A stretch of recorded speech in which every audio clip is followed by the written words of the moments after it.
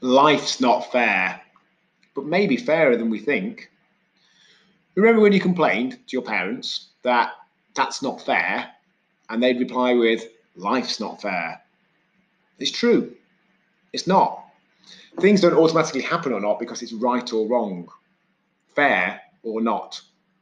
Sometimes things are fair, sometimes they aren't. And sometimes we think they aren't when they, in fact, are.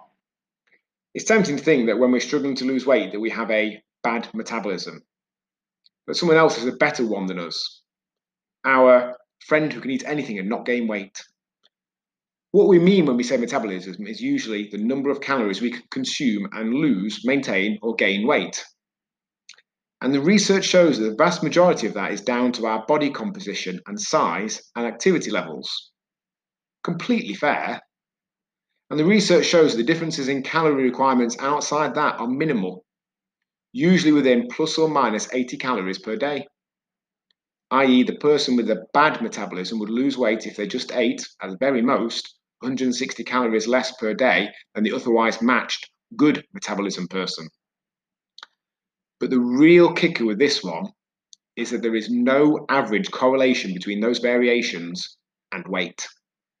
I.e., it's equally likely that the bad metabolism person is lean and the good metabolism person is overweight as the other way around. So, from a weight loss perspective at least, life is actually pretty fair. And as in all areas, even if it's not, we can only play the hand we're dealt.